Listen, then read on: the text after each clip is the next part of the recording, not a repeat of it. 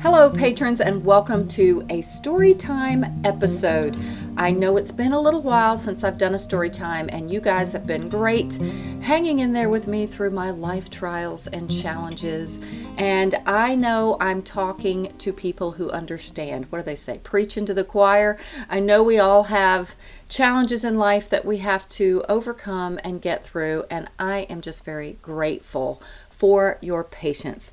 But today we are doing a Storytime episode in the Pastel Workbook by Jackie Simmons. You guys know I love this book if you've been a patron of mine for a while. If you haven't, if you're brand new, you can go back and access all of the Storytime episodes simply by going up to the very top of my Patreon page, and you see some little bubbles. If you're on a computer, look for Storytime, and we have all of the episodes. I've been doing, I think, 3 different books, but this book, the Pastel Workbook, is so awesome.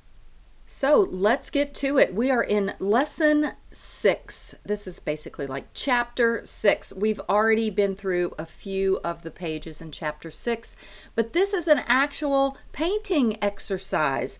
And I've discovered in doing these story times that it's harder on me to get these uploaded to you if I'm doing all the lessons with you. So I've decided I'm going to read to you in the audio format and provide the pages, downloadable pages for you to print out, to read along with me, and to follow these exercises yourselves.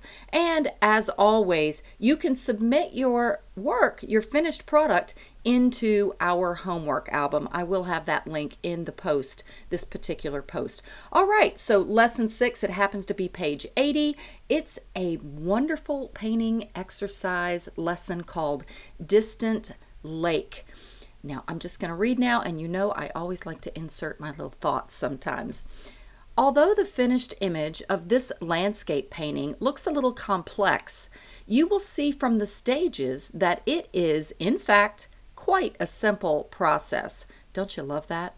There is a good sense of recession in this image. You know how I like to talk about distance, having real good perspective in it, which is what I want you to practice. Whether you choose your own subject or copy this image, try to be aware as you work of the devices that I have used to create a feeling of space and introduce them into your own painting. Depth is emphasized by the change of scale. We've talked about this. Obviously, images are larger in the foreground, smaller in the background. That's what she means by scale, of both the marks used and the objects that they represent, implying a great deal of space in the painting. The viewer walks along the path and then down an unseen hill towards the middle distance. The curve of the path and river then take us back into the painting. Overlap has also been used to emphasize the relative position of elements of the composition. Now, some of these terms she's talking about here are what she's already taught on. So once again, if you go back and just do these story times, you can do them in order if you want. You can understand all of these terms as well. Aerial perspective has been brought in through the use of warm colors for the foreground and much cooler colors in the distance where edges have been softened. Now, what she means by aerial perspective, it's that phenomenon I talk about often, that things in the distance, they pale out. They get more neutral in color, they get cooler in color, and they also get less detail. It's actually the phenomenon because there's air getting in the way, literally between you and the distance. And that's why that phenomenon happens. Back to the book. I have used a limited palette of greens and blues on an apricot colored piece of pastel paper. Now you guys can use whatever you have. This would also work on, some of you guys have been using brown paper, even bags. I've seen some of you did a painting on the back of a Taco Bell bag, and it's just awesome. I love how creative you guys get. So she says the apricot colored paper, which gives the image warmth, where it shows through the pastel strokes. I love using warm toned paper. All right, now there's actually 3 images on this page. The larger image is the just like her darker values that she's gotten in. And the image, the smaller landscape image, has the lights. So she first began with the darks, getting a little very general sketch. Then she added the lights. I often work this way as well.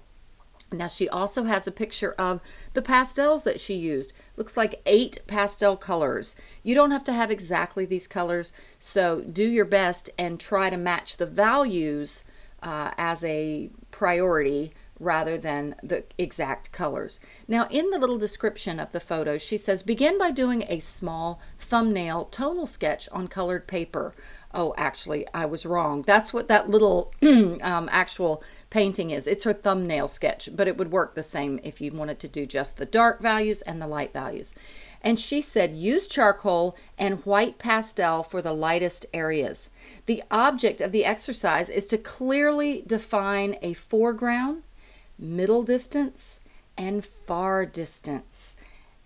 Now, the first step she has, now that was the thumbnail, the little image that is on that page. I apologize. Step 1 is actually on the sandy colored pastel paper, sketch in the main shapes of the image with charcoal. Use the side of the charcoal to block in the darkest parts of the picture. Now, if you don't have charcoal, you can just use a darker pastel, turn it on its side. You could also use, I often use the new pastel. You know, I love that little one called Spruce Blue, and it works as a great dark. So we're just sketching in the dark values. All right, now we're moving on to page 81. Step 2. This has more color added to it. Block in the sky with side strokes of the palest blue and echo the sky colors in the distant lake. Use pale gray for the furthest hills, softening the skyline by bridging a little of the pale blue down over the edge of the hill in places. Now, that's where she's got the sky kind of bleeding into the mountain. I often like to do that myself because it gives a softer edge. It looks really unnatural to have such a hard edge of a mountain against a sky. So that's why it's often really good. You want to keep a real light touch to just blend a little bit of the sky color down over the mountain. You don't have to do it everywhere. Just soften a few of the edges. This will add to the feeling of recession or of distance. Use side strokes of blue-gray for the landscape beyond the lake. And using the same pastel, use broken strokes in the middle distance. All right, now we're going on to page 82. Step 3. Use dots and dashes of blue-green to suggest the forms of trees and hedges in the middle distance. She's using just some linear strokes and mark making to give that feeling of substance or of matter, of trees and elements in the painting. Then use your darkest green for the foreground trees and shadows on the ground. Now, why do you think we would be warming up the color? Because things in the foreground get warmer. So that also is going to help create that illusion of distance or depth. Warmer colors in the foreground, cooler colors in the distance. Keep the darkest parts of the trees on the right to indicate the light falling on the trees from the left. Now you see, I guess the darkest band of trees is really that middle ground trees on the right, because the trees that are closest to us on the left, they have more light hitting them. I'm assuming that's what she meant by that. All right, page 83. This is the last step. I hope you guys try this. I want to try it, but I'm in the middle of another painting that I'm hoping to get uploaded for you guys soon. Step 4. With small strokes of medium and light green, work on the foreground trees. All right, this is where we're going to lighten things up. That sunlight is coming through. I also like that she used some very neutral colors in this. It's really nice.